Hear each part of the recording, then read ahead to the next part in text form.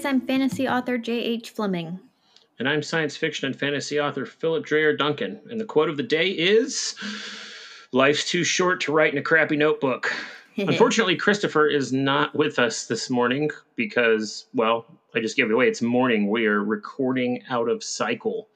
I was not feeling well when we normally record, so we didn't. And now JH and I are recording last minute. She's making lots of background noise. Oh, am I? Which she probably shouldn't do because I'm pretty sure she and I are going to edit this and it's not going to have Chris's quality.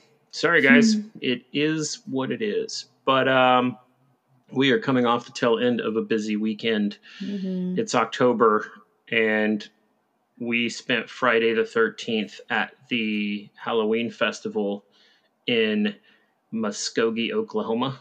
We took real life Axel with us and my dear friend and JH's bandmate, Jason. Mm-hmm. What was your favorite thing? Mine, geez.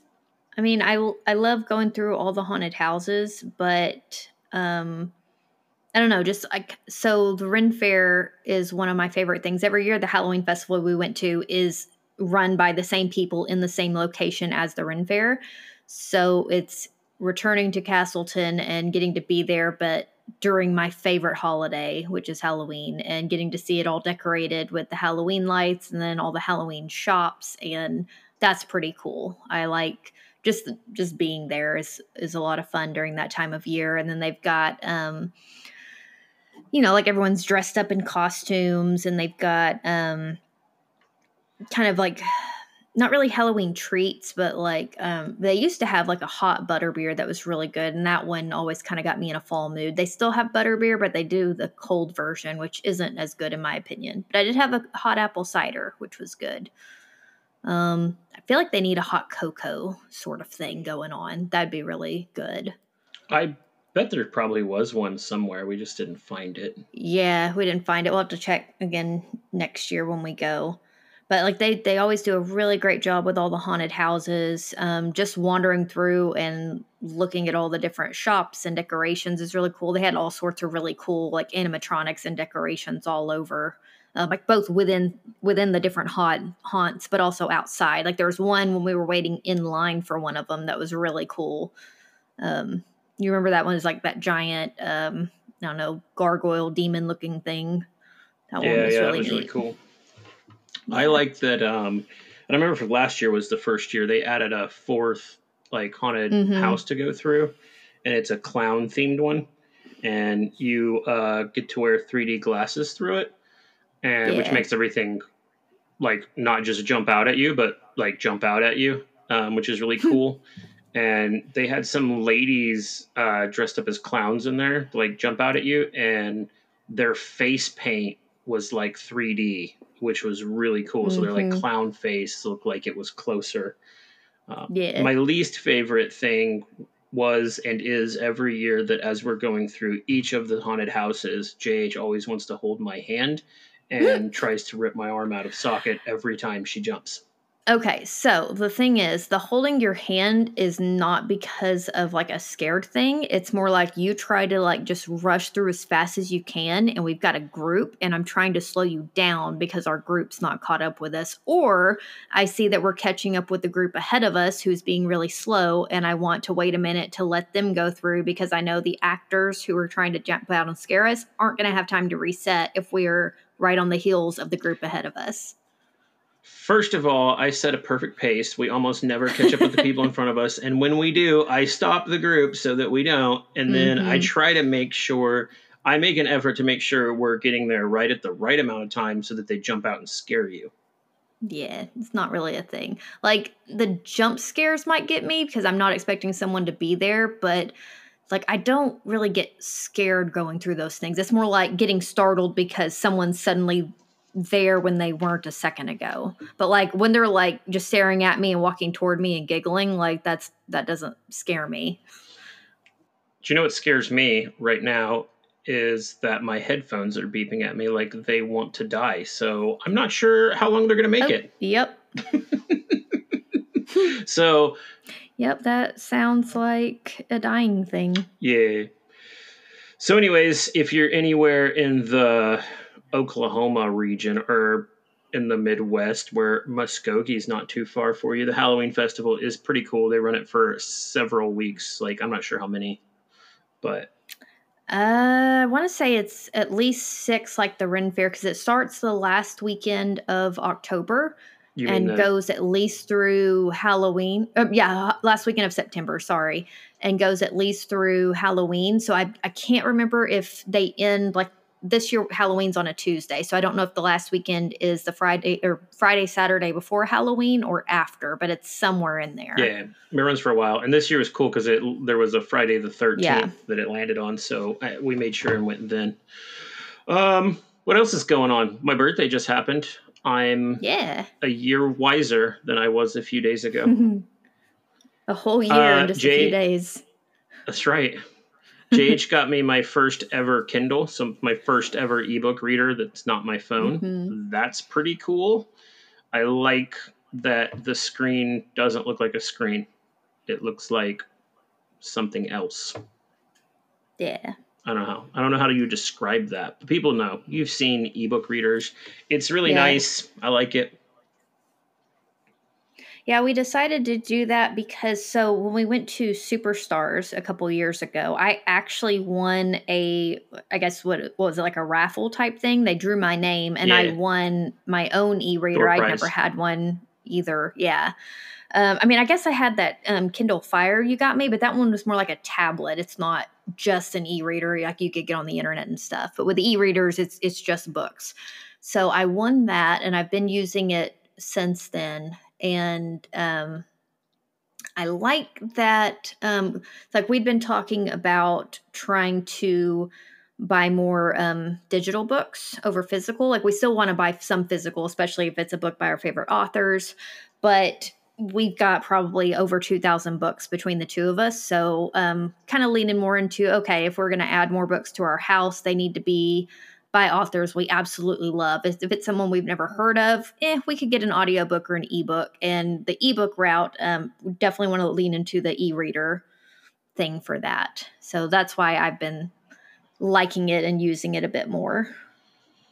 Yeah, I'm really enjoying it so far.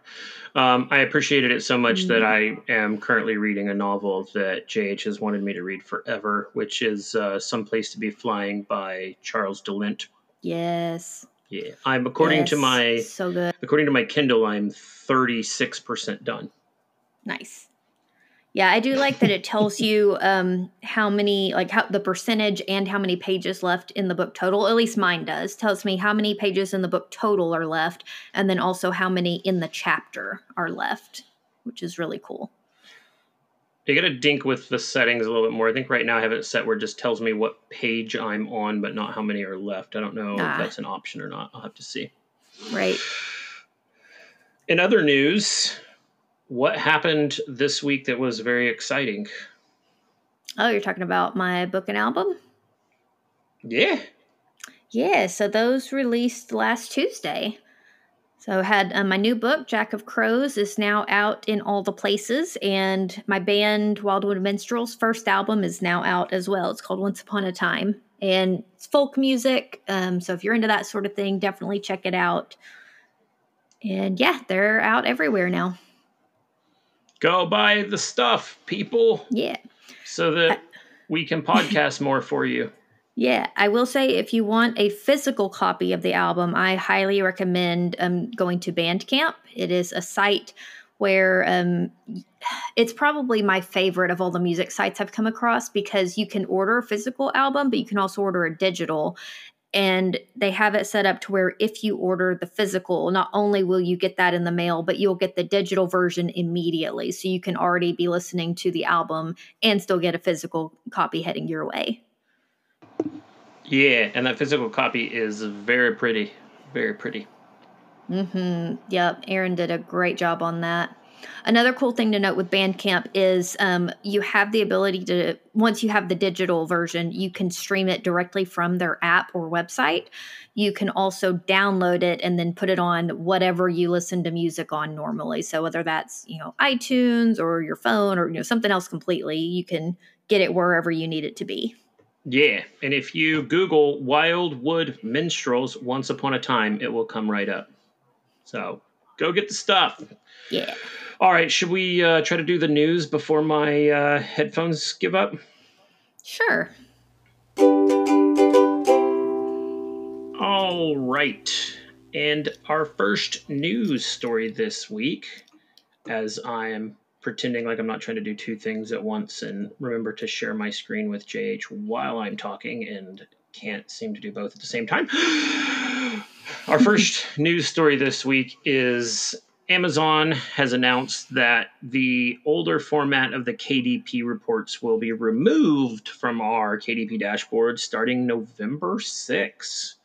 I didn't think this was a big deal, but I noticed in some of the writing groups I'm a part of, some people were grumbling about it. I'm not sure what data they felt like they were getting in the old reports that they're not getting in the new. I thought the new reports were pretty good and kind of told me everything I wanted to know. You know, I can look at all my books at once and see their sales basically forever, page reads through KDP.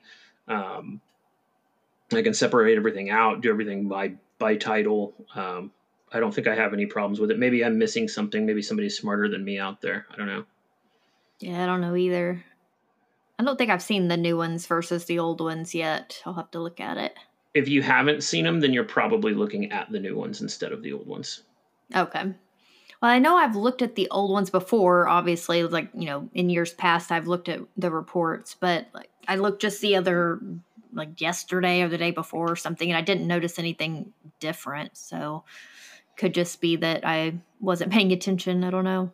Yeah, so probably around the time you would have done maybe the first Music the Gathering book, when you would log in, there'd be a banner at the top to be like, see the new reporting. But for quite some time now, that's just been the standard. It kind of pops up, at least for me. I don't know how they do that. You know, it could not, they could be where not everybody sees the same thing and they've done it like a test group or whatever. But Right. I noticed a while back it had kind of swapped where when I would go to report my reporting dashboard, that I would just see what is the new. I think they're fine. I've got no drama with them. So, but anyways, if you're someone Yeah. who really likes the old reports, I don't know, bummer. I have nothing to console you with because they're going away. And sorry. All right, Jade, you got her next one. So this thing I've actually got some questions on as well. So basically, it's this author on. I guess she was on the new Blue Sky social media thingamajig that I'm not on yet. So basically, what she shared was she'd gotten when she ordered her author copies when she ordered her She's author claiming. copies from Amazon, it arrived with a note that apparently she had written where she had marked that it was a damaged returned book that had been returned because it was a damaged thing, and Amazon was selling it to her as an author copy, which is kind of interesting. I mean, that also made me think, okay, like, I guess I've never had returns to know, like, okay, does the return go to her? And then how then would it get back to Amazon after she's put the note inside? I guess that's my question. Yeah, she's not clear in the post that she made that the return damaged copies were ones that like readers had bought separately and then somehow I guess gave to her, or if they were other author copies that she had bought and returned. But either way, she's basically claiming that Amazon sent them back to her as author copies when she bought new Mm-hmm. author copies. And the way she knew that is because she left a note inside of it. Right. So that's interesting. I hope that's not what they're doing. I mean, it could just be a one-off deal too. Well, what are the chances that the one-off, like that the one dude in the factory who would do that would happen to catch hers with the note inside it and send it back to her? So I don't know. Right. Nothing to get alarmed about, probably. Is just something to like kind of keep our eyes on, that we're getting what we should be Right. when I mean, I always check my author copies and make sure that they're not completely messed up, right? Right. I mean, and for the most Yep. part, the Zon's been pretty good about sending me decent copies. There's been a few things here or Mm-hmm. there. Like I had a copy once where like clearly it didn't get cut right, like the pages didn't. Yeah. But it was just like one copy out of a big group, so it's not a big deal. I Right. just gave that one away to somebody. And our next thingy mabopper A website called Statista put out an article where they were doing some research and gathering data around which media industries were the most affected by piracy. And interestingly enough, they ranked publishing as the second most impacted by piracy. No real surprise to me that TV was number one, but I think what did surprise me was film, as in movies, ranked behind publishing, and actually was like they did like they got a little chart here that breaks it down by like percentage. And so they're saying that TV accounts for 46.3%, publishing is 27.5%, and film is 12.9%.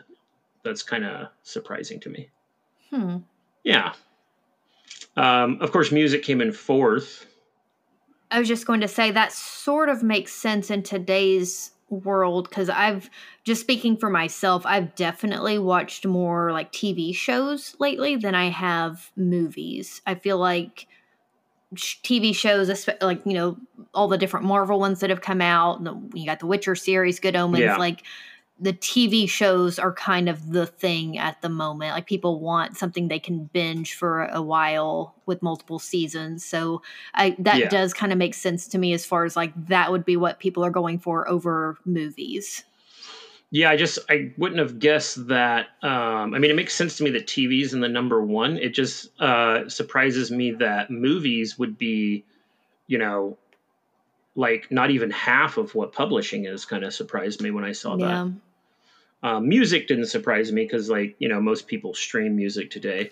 It's kind of wild that people are still pirating TV and movies too, since all of that's in relatively cheap streaming services. So, but it was surprising to see that publishing is 27.5% of pirated media. That's interesting. Yeah. All right, next news story. So there's a group called Society of Authors, and apparently they have posted an article on their website kind of spelling out all their concerns about Spotify's new streaming service for books, which we've mentioned on this podcast before, where Spotify has a new audiobook service. And basically what Society of Authors are claiming is that no authors or agents were approached for permission for this service from Spotify. If that's true, it would just mean they just kind of decided to do it. And that also makes me think that the publishers, agents, authors are not getting paid for those books. And, you know, you'd also have to need permission to be able to do that anyway. So it sounds kind of like a hairy situation if that's true. Well, point of clarity there. So they're saying that Spotify has made deals with all the publishers. But Gotcha. they're not contacting, but there's no deal been made with the authors or the agents. So this is an interesting thing to me because it really depends on the language agreed in the contract with the publisher, right? So if the publisher was granted, if the deal between the agent / author and the publisher is that the publisher has full use of whatever audiobook is created for any way they seem to think they should be able to sell it or use it, right? Then I don't think that the authors would have a leg to stand on. But if the language is more specific, right? Like, we're going to sell the audiobook at this amount and we'll put it on Audible for this amount. But there's nothing, then maybe there's something there. If there's some kind of streaming thing in the contract, I just don't, there's no way to know without knowing what everyone's contracts looks like, right? Right. Yeah, and I haven't talked about it on the podcast before, but I have a new part-time job where I am an administrative assistant for a literary agent, which has involved looking at some contracts, and that is something that's called out in all of them, is like what the audiobook, you know, like rights are and royalties and all of that. So it really does depend on that's like a specific contract for not only each book or each author, but like, you know, is it like just a one book deal, or is it a series deal, or, you know, 2-book deal, whatever it is. And it's going to be different for each one. And it depends on what that contract states. And sometimes they have clauses in there where they have to, you know, at least like consult the author before doing something like that, or it's stated ahead of time, or you have to let them know. So yeah, I don't know how that would work out here, because it seems like it would have to be like you'd have to go through each and every contract to clarify, what the terms were for this specific book before moving on to the next and repeating the process. Yeah, right. Which I would guess that I would like to give I don't know anything about the Society of Authors, frankly. It's heralded as the UK's trade union for all types of writers, illustrators, and literary translators at every stage of their careers. I'm literally reading that off their website that's pulled up in front of my face. But I would like to think that part of those conversations with the authors and agents was kind of in the vein of they looked at the contracts before they threw this out here, and maybe there is something. I don't know, but it's interesting. We'll see if anything comes of it or how it plays out. Right. All right, we're going to try to do this. Ready? Yep. In our continued coverage of our robot overlords. All right, Chris, you'll have to let me know how I did on that one. This one was really interesting to me, and I'm excited, both excited and anxious about talking about it. So, the company Bowker is using DeepZen and like a collaboration to create AI audiobooks, and that is due to come to the US. According to an article from Yahoo Finance, this collaboration has created AI-developed narration that sounds very close to a human. I was curious about that when I saw that, so I went to the DeepZen site, and they have some samples, and I've got to say the samples sounded pretty real. If those samples are truly indicative of the quality of a full audiobook, then they are scary good. Like, I have listened to a lot of audiobooks that sounded way worse and were way more annoying than what their AI samples sounded like. So that I know that's something, people we've talked about with the people at different conventions. There's various opinions on it. Like, I know, I'm not going to throw any names under the bus here, but I know some relatively successful people in our industry that are like, I will absolutely use AI to narrate my audiobooks. And then others who, live on the side of, I don't want to disrupt narrators' lives. I'd rather use a human. It's going to be interesting. Right. Like, on the one hand, I can understand from a financial standpoint wanting to go that route. It's like I looked into audiobook for my book that just released, and yeah, it's going to be pretty expensive, and it means I'm going to have to wait a while before I can afford doing that. But on the other hand, I wouldn't want to use AI for the same reason that I don't like the idea of AI written books, because it feels like, okay, that's trying to replace me and my dream. And for someone who's making trying to make a living as either an audiobook narrator, voiceover, whatever, it's the same thing for them. So as a creative myself, I don't feel comfortable using AI for anything where normally I would hire a human, because if I wouldn't want them to replace me with AI, I can't replace them with AI. I just can't. So here's my question. I'm weighing in my head morally how I feel about this. So to get a high-end elite narrator for a full-size novel, let's say in the neighborhood of $10,000, right? Would you be okay with using an AI narration to get you an audiobook that you could get out there and then fund getting you a real narrator and then replacing your AI one, right? So if you could sell $10,000 worth of AI ones, would you consider then pulling it down and having a real narrator do it? If it allowed for the funds to pay for a real person doing the narration, I'd consider it at least. The problem I see there would be the readers who listen to those books and say they have a preference for the AI and they want me to keep it up, but like I wouldn't want to keep it up in that situation. Like I would want the human read one to be the one people find and listen to. So I can see potentially upsetting readers with going that route. For the financial part of it, I don't see a problem with that. It's like if the AI gives me the funds to then get the actual narrator I want for the book, then okay, yeah, and then I'm getting rid of the AI version. That one's okay to me.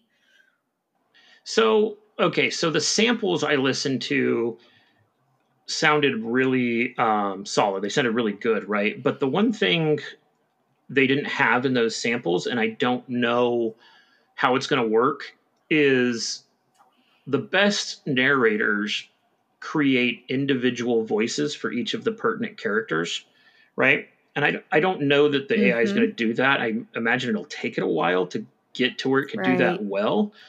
So I don't. So to me, the narrator becomes part of the art when it's out. That's part of the draw. Like there's definitely books I've listened to that if I'd read, I wouldn't have enjoyed as much as I do listening to the narrator. In fact, right now I'm listening to Miles Cameron's Mage and Masters trilogy, or Masters and Mages. I can't remember what it's called. But super shout out to the narrator for the voice of Calatrones. I love it. Every time he calls the main character Bozo, okay, Bozo. I love it. It kills me.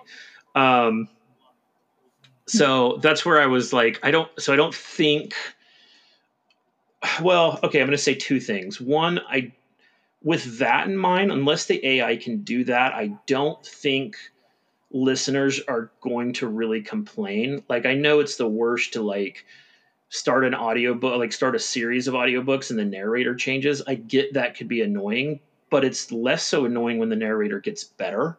So I think if you're switching from a robot voice that just sounds the same throughout to a narrator who does different things, I think that would be okay for most people. And also, secondly, I'm not sure I shouldn't say this out loud. I'm not sure I care if they had a problem with it, because I would rather have a human be a part of the art. And if the only way I can get a human to be a part of the art is to first use the robot to get the funds to go make the human be a part of the art, that probably seems worth it to me, even if it annoys a few people. Going back to what you were saying about the different voices, so to me, where that sticks out would be especially like a series. So obviously, even if the AI can somehow do different voices, like say you can assign, voices somehow to each of your characters, would it be able to carry that over to say book 2, where you've got some of the same characters who need to have the same voice they had in book 1, but you've also got new characters who need brand new voices. And then the same thing with book 3 and book 4 and so on. That is something, when you're talking about like really good narrators, the one that comes to my mind was the Chronicles of St. Mary's. Zara Ram does pretty much all of those audiobooks. I think there was like maybe one short story she didn't do because it was from the point of view of one of the male characters. So they had a male narrator do that one. Whereas the rest of them, it's from the main female point of view. So they just have Zara do all of those. But like, basically, like when I'm reading the Chronicles of St. Mary's, the main character is named Max, and like Zara's voice, like she is Max for me, and all the other characters. Like it wouldn't be the same if she weren't part of it. So like a really good audiobook narrator can really become part of the story and just make it come, that much more alive for you when you're listening. Oh yeah, for sure. If I were Lord Emperor of the world, I would demand that Nick Podell and Luke Daniels just follow me around all day reading to me. Like both those narrators are so good. I literally go look for books by them, right? So, yeah. All right, cool. Well, that's our news. Woo. I mean, actually, before I close that out, let me just say this. If anyone I would like to actually hear people's opinions on that. So, especially on the moral dilemma that I brought up, I would like to get people's opinions on if you're against using AI holistically because you don't want to cut authors out. Are you opposed to using the AI to get the foothold you need, the financial foothold you need to then go hire the actual artist out? Let me know. All right. For our tools segment this time, I wanted to talk about, I don't really know what you would call these, kind of book planning tools, maybe book organization tools, scheduling tools, that sort of thing. I think If you don't know what I'm organizational talking, tool is yeah, the right term. organization might be good. Yeah, and if you don't know what I'm talking about, I'll get into that. But basically, and this might be a personality thing too. So even when I would do more pantsing than plotting, I have this thing I do as far as like scheduling when I work on certain books. And this has to do with like the deadlines I set myself when I'm working on draft one of a certain book, when I'm working on draft two of that book, and three and four, and however many I do for them. And then also what I'm working on like in between those drafts, if I'm working, if I'm switching between different ones.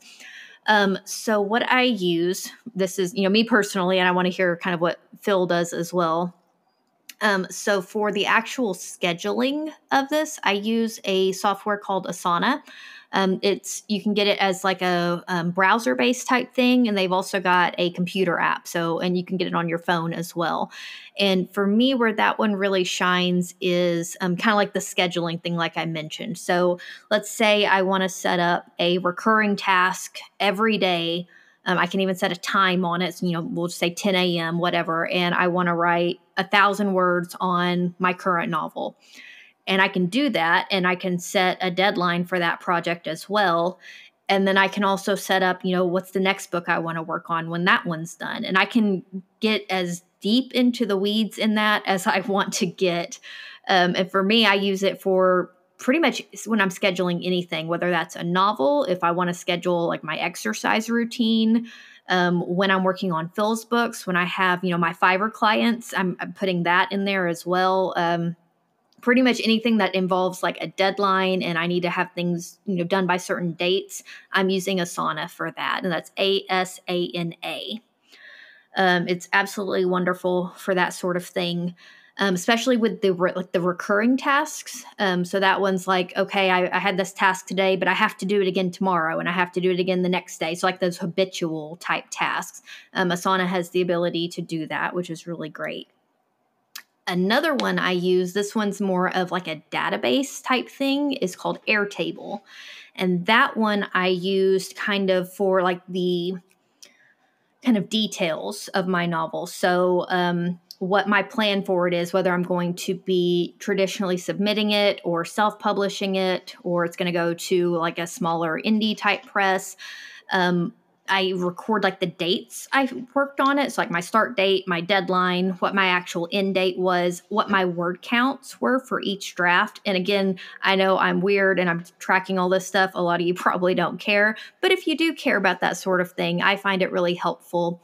I end up referencing it a lot when I'm doing submissions. So if I need to like just quickly see, okay, what was my final word count for this book? My Airtable database will tell me what my final word count for all my books are.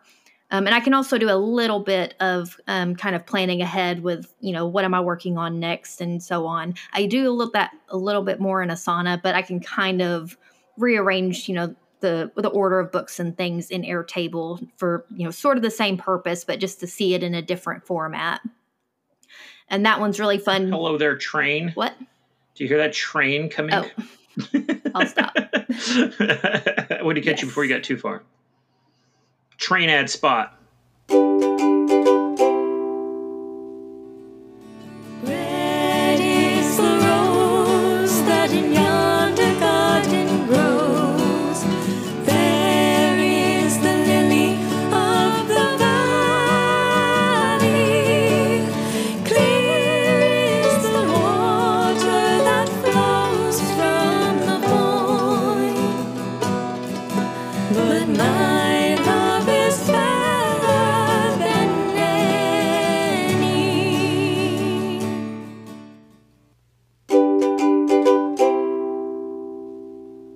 All right, so unless we forget, what you just heard instead of a normal book train ad was Red is the Rose off of JH's new album, Once Upon a Time by Wildwood Minstrels. If we did forget, then I'm not sure what you just heard. All right. It could Where be were anything. you? Could be anything. Where were you, JH? All right. Yeah, I was talking about Airtable and kind of what I use that for. Again, that one's more of a database type thing, just kind of a catch-all information where it's kind of like in like a table type view. I can just log in and find the data really quickly and easily, and it's really great for that. Another I just recently started using. Actually, before I talk about that one, I'll talk about OneNote. So I don't use OneNote a lot. I kind of switched to it as my main note taking app, and I had things in it for like world building type things or just like notes about stories I want to work on someday. But I don't know. I've never been super in love with it, and this is just me. I know Phil's shaking his head at me. But I recently had to start using another software called Notion for my new job that I mentioned earlier. And that one is just another kind of project management software that's on, again, all of these have been on. There's a browser version, there's an app version, there's a desktop app version, so you can access your stuff all over. But the cool thing about Notion is it has a little bit of like the to-do list type thing, not as great as Airtables. It can also do some of the database stuff like Airtable. I'm sorry, I said not like Airtables. I meant not like Asana's. For the database stuff, it's not quite as good as Airtables as well. It can't handle as much information at once. So, like, once you get a few hundred rows on your screen, it's going to start freezing on you. But where it really shone for me was the ability, like, to have like the different notes and how they can link to various pages. So I basically built myself my own kind of like book hub where I've got like all like the like book information for things I want to work on in the future and like world building things and like info for series. Is able to upload like my maps and whatnot, character info. It's been really cool for kind of not only like the individual book and series planning, but also as an author, like, okay, like the working on next sort of things and arranging things how I like them. So I'm using that in conjunction with Asana and Airtable, but with that note ability, it's kind of adding a new layer to it, as well as with the linking that I mentioned, where it's like, okay, I'm looking at I don't know, I'm trying to think of an example. Maybe I'm looking at a character sheet and I've got that this character has this relationship with this other character. And as soon as I mention that other character, there's a link to that character's character sheet. And I can do all sorts of stuff like that. You basically can link all the things you want in it. So that's been really, really cool for me. Phil's told me that OneNote, he thinks OneNote might be able to do something similar, but if it can, I've never found it. I had myself muted. Um, Oh no. yeah, she has all of that, and I have looked at all of it, and it's all pretty neat.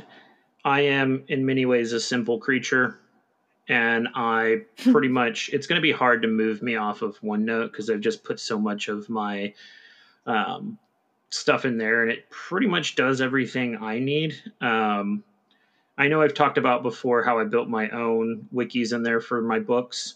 I think it's fine for that. It seems to work really well. Um, Other things I do with it is I have like a daily to do.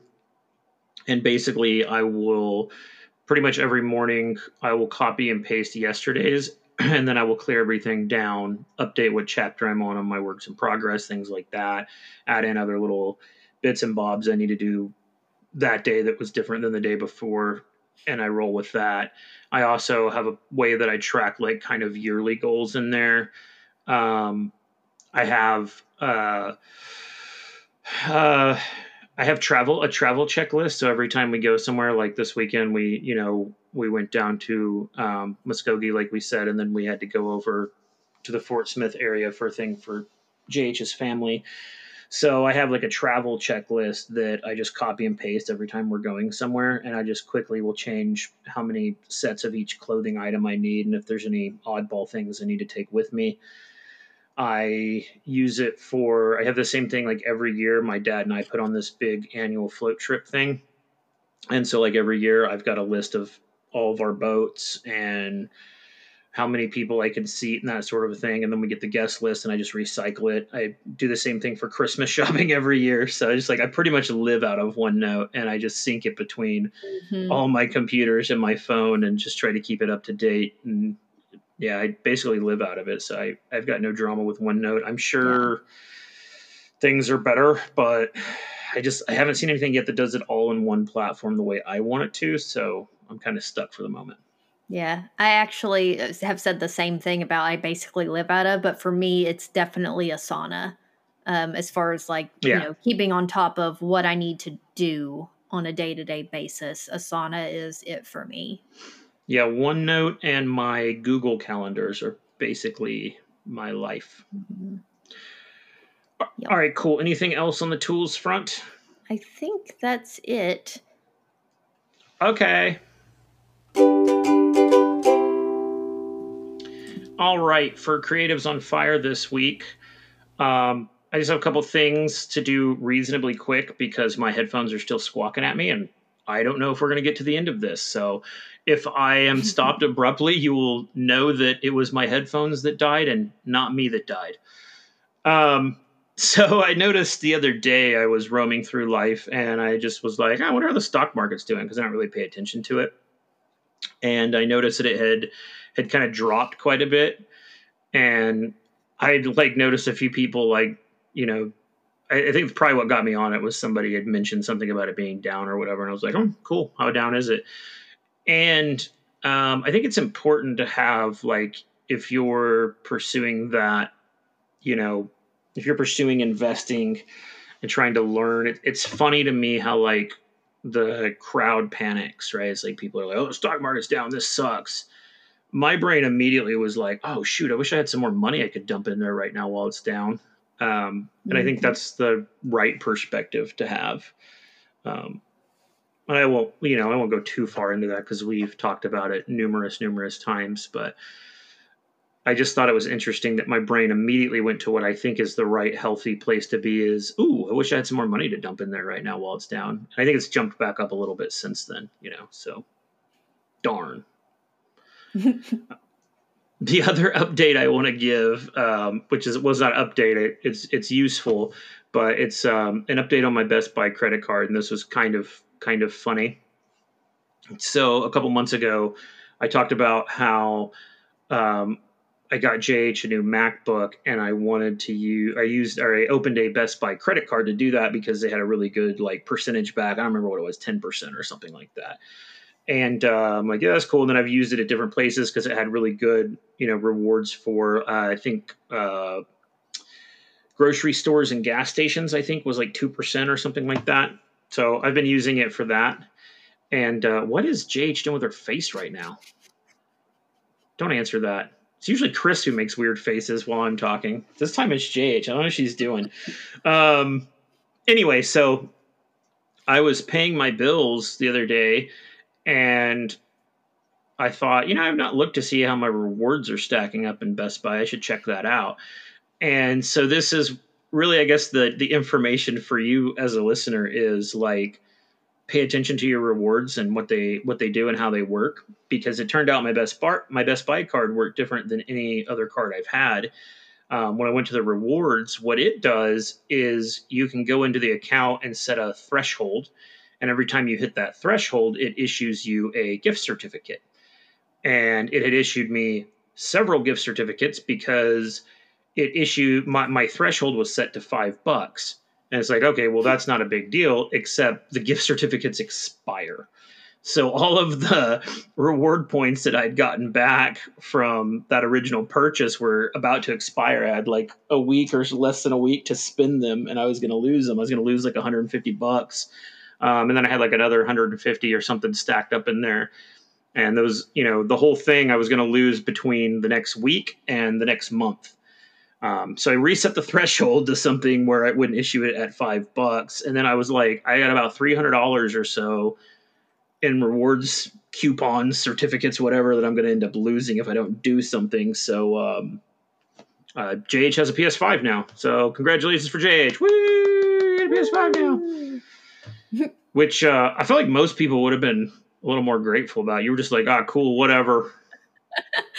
In my defense, so for me, I don't care about consoles so much, which may be weird to say. I care about the games. So it'd be different if there was a particular PS5 game that like was coming out only on PS5 and I couldn't play it anywhere else. Then yeah, I'd be really excited because I want to play my game. But I don't really have any at the moment that are particularly PS5.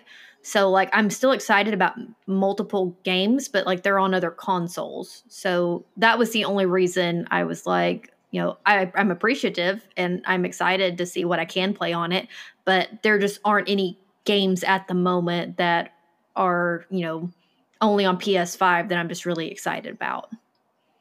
And Yeah, that could well, change. anyway, the point is make sure that you know how your credit card rewards things work. That's the first one I've had that expires. Like none of my other ones that I've had over the years, none of them expire, right? Like my Amazon through Chase doesn't expire. My Chase Reserve doesn't expire. My Discover ones don't expire. None of the others, that I've had several. Have I ever ran into that? And I just caught it at the last moment. Was like, well, I got to figure out how to spend this $300 or I just lose it. And it was all pointless. So anyway, that's it. So JH, tell the folks where to find you. Yeah, I'm on all the social media places, Facebook, Twitter, Tumblr, Instagram. Also on a bunch of music places now. I would definitely recommend Bandcamp as the main one if you're interested in getting the new album. But also on other ones like Spotify and Amazon Music. That all the main places where you might listen to music. And my website, jhfleming.net. And I'm Philip Dreyer Duncan. You can find me at philipdreyerduncan.com and places where books be sold. Buy my books, yo. Thank you. Okay, bye. Bye. Bye. Did you get that? What was that character's name? Oh, Mona Lisa Saperstein. Yeah. Bye.